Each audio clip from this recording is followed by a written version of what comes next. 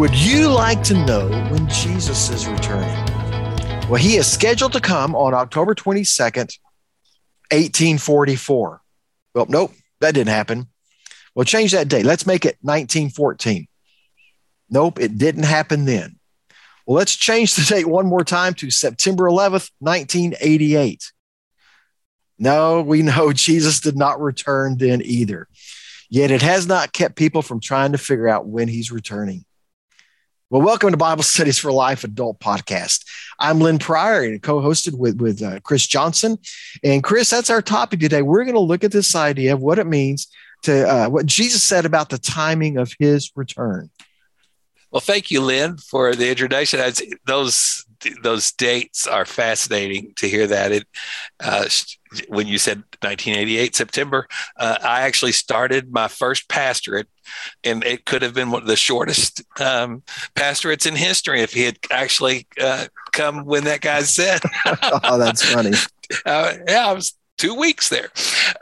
We're delighted to have Cliff Lee with us. Cliff is the writer for the study, Christ's Return, Living with the End in Mind. Cliff, thank you for being with us on our podcast today.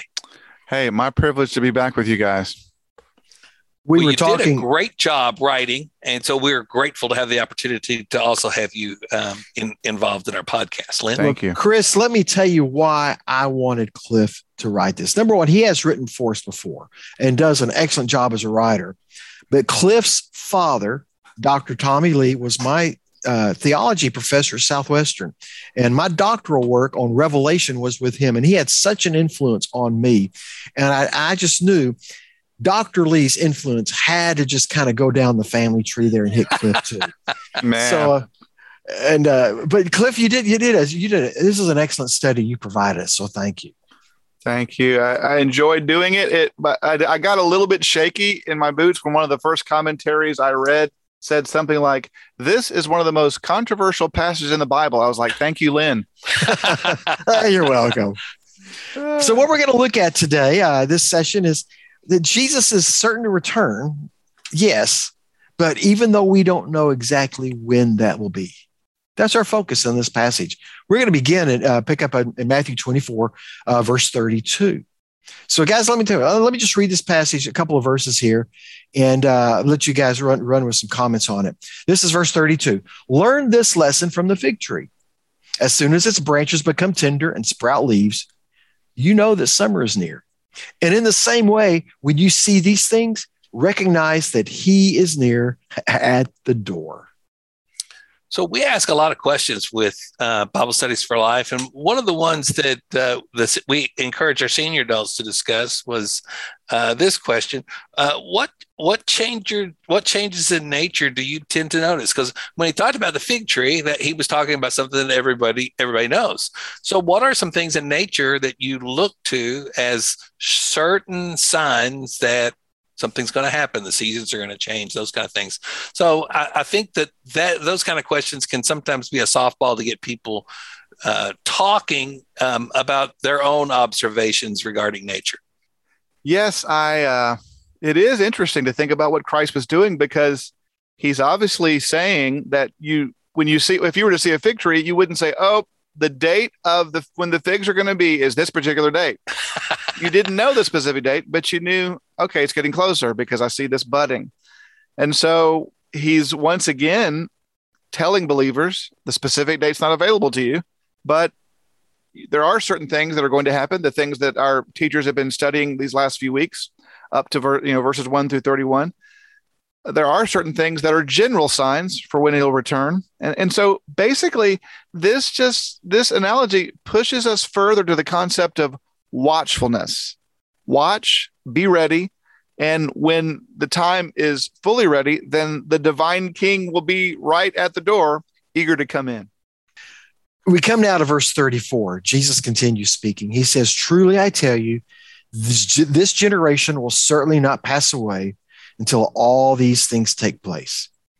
Heaven and earth will pass away, but my words will never pass away." Now, I'm going to tell you, we love verse 35, this idea that my words will never pass away. The wonder of God's word on that. But I got to throw this question out about verse 34. When Jesus talks about this generation will not pass away, what generation is he talking about? Well, this is where the theologians are hired to do what they do. You'll have, and this will be an interesting discussion for the teachers in the class. There'll be different perspectives. I might just point out that there are three major views on this. The first view is that Christ is saying that this generation refers to the group right before 70 AD. So, assuming that Christ was speaking of these words in the early 30s AD, he's trying to say that the general grouping of people listening to me, you're going to see some of the things described in verses 4 through 20 before you pass away. That would be the first view. Specifically, the destruction of the temple, AD 70. Exactly. Yes, okay. I meant to point that out. Yes. Others would say that the whole shamil, the whole thing refers to only future events, which I would say can be done, but it's hard to look at verses 4 through 20 as specifically future events because it does really speak. It does seem to be implying the things that happened in 70 AD. So what makes more sense to me, it doesn't eliminate all questions and all problems, but to speak of it as a hybrid view or what's referred to sometimes as dual fulfillment. In other words, it's possible that Jesus had both the destruction of Jerusalem on his mind and the events that precede the return. If that's the case, so right before verse 32, Christ described the return in verse 31. So at least most people feel that he is describing very clearly the second coming. And so I'm inclined to think that though both 70 AD and the end of the age, return of Christ are implied, that it's sort of a dual fulfillment. And so I believe that more of this generation is reference to the future return. Lynn, you mentioned the emphasis on the importance and the power and the authority of God's word found in verse 34. And again, this is an opportunity, I think, for our group members to talk about that dynamic. When has God's word proven true in your life? When have you experienced God's word in a real personal, intimate way being real in your life? And I think that gives some of our folks an opportunity to talk about the importance of the word of God, where maybe they haven't talked a whole lot about in times in their conversations. That's a good point, because you can look at portions of the scripture that have really spoken to you and helped you in your walk, and you can look at those passages. Yes, I know this is God's word. So therefore, based on that, these other portions of God's word, like say maybe Matthew 24, that I don't fully understand, I can still trust because it is God's word. That's a good thought. Thanks, Chris. Well, let me get us into verse 36, because this kind of gets really to the heart of this idea of we've been building to, that Jesus is certain to return, even though we don't know exactly when. I'm going to read verse 36 to 41. Now, concerning that day or hour, no one knows, neither the angels of heaven nor the Son, except the Father alone. And as the days of Noah were, so the coming of the Son man will be. But in those days before the flood, they were eating and drinking, marrying and giving in marriage, until the day Noah boarded the ark. They didn't know until the flood came and swept them away. This is the way the coming of the Son of Man will be. Then 2 men will be in the field, one will be taken, one left. 2 women will be grinding grain in a handmill, and one will be taken and one left. Cliff, you said in your writing in the personal study guides that this might be the most famous, well-known verse in this discourse. Yes. Yes, it is well-known, and it's sometimes ignored. I mean, even some very famous books of recent bestsellers have basically contradicted verse 36 and infer that it's important to know the time. And Christ was clear. You can know the general time, but you can't know the specifics. I sometimes think about why he said that. Think about, Lynn, back when you were a youth pastor, or both of y'all as parents. Did you ever have those youth or those children that wanted to know too many details? Oh, yeah. and you're hesitant to dole out what are we doing next. You're hesitant to tell all the specifics because one, well, you don't know exactly. They're going to keep bugging you, and there's going to be a sense where too much information is dangerous. And I kind of think that basically, if we were to have all the details, we would not be as alert. We would be less prepared if we knew too much. And so God, in his sovereign wisdom, he made us with incredible curiosity, but he holds off on fulfilling every aspect of that curiosity. I don't know what y'all think. I think is to keep us at our spiritual game. I mean, in our, at top alertness. What do y'all think about why he doesn't tell us the day or the hour? Oh, I think that's exactly that's spot on. I think if we knew a specific time, for a lot of people, they would just kind of slack off in their witness, their walk, just till the moment it comes. It's like the kid who knows he's supposed to clean his room, he's supposed to clean the kitchen, this and that, and he literally waits for like 5 minutes before mom is coming home, and he scrambles, and he either does a poor job, doesn't do it well. We just wait till the last minute, and that's not beneficial to our lives, or certainly not beneficial to our witness. Yeah. Well, Cliff, you mentioned that a lot of people have written and made predictions about dates, and those become times that people talk or have their attention drawn to this issue. But I just can't tell you the number of influential people in my life who've made the statement, well, if someone predicted a specific time and date, I can guarantee you it won't be that date and time based on verse 36. Yeah, that's kind of a surefire way to say, who's off, basically. The Noah illustration had to be very vivid for the people, because though Noah was, of course, centuries earlier, it was still probably the most popular story that the Jews passed along, in their oral teaching.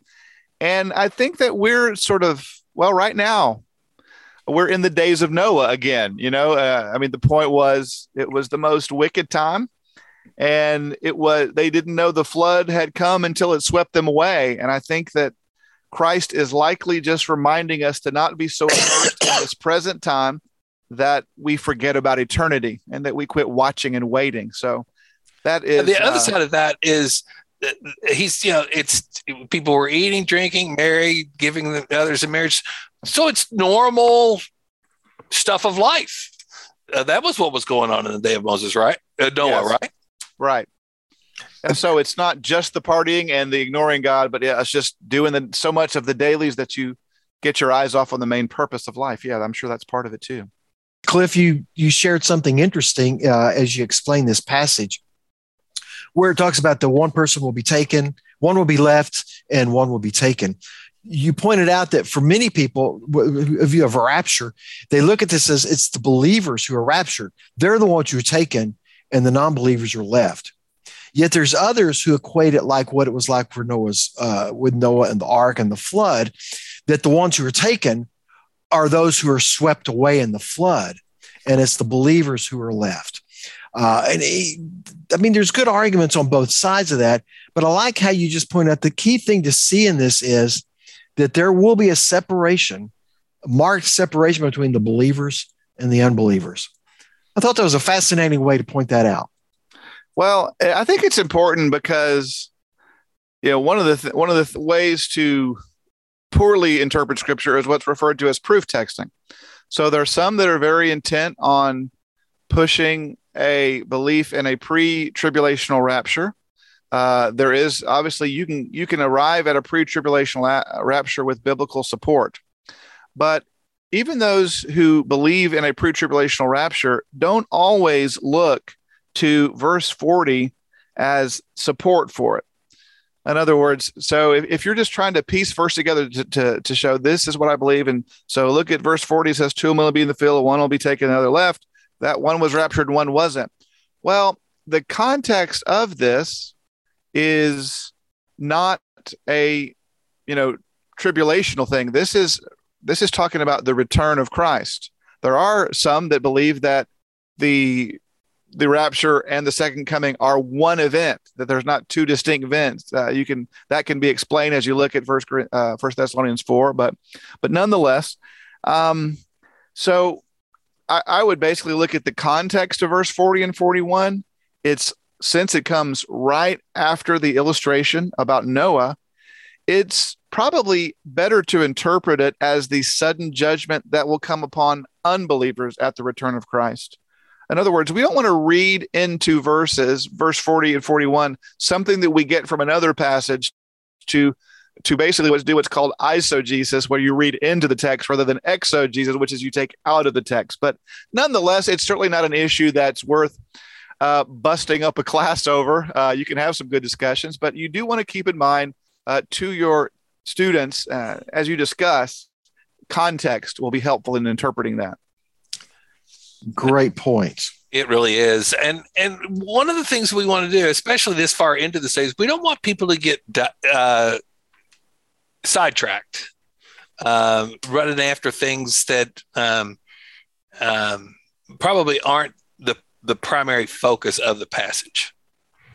Right. Which can happen in an end times conversation. I would say it does happen. Not that it can, it does. Let me offer this conclusion.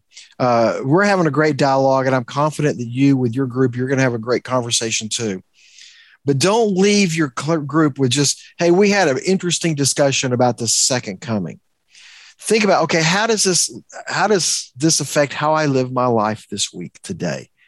Take time to talk about application in your personal study guide, your daily discipleship guide. You have some suggestions there on ways you can take this and apply it to your life today, this week. And I think that's important, that it's not just, hey, we had this interesting conversation, but consider how does this help me strengthen my walk with Christ? That's a great place to land.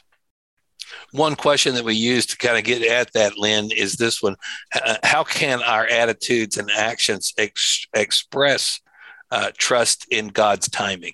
So that just is an open-ended question that maybe will cause people to have those kind of conversations from an application perspective that you want us to get to.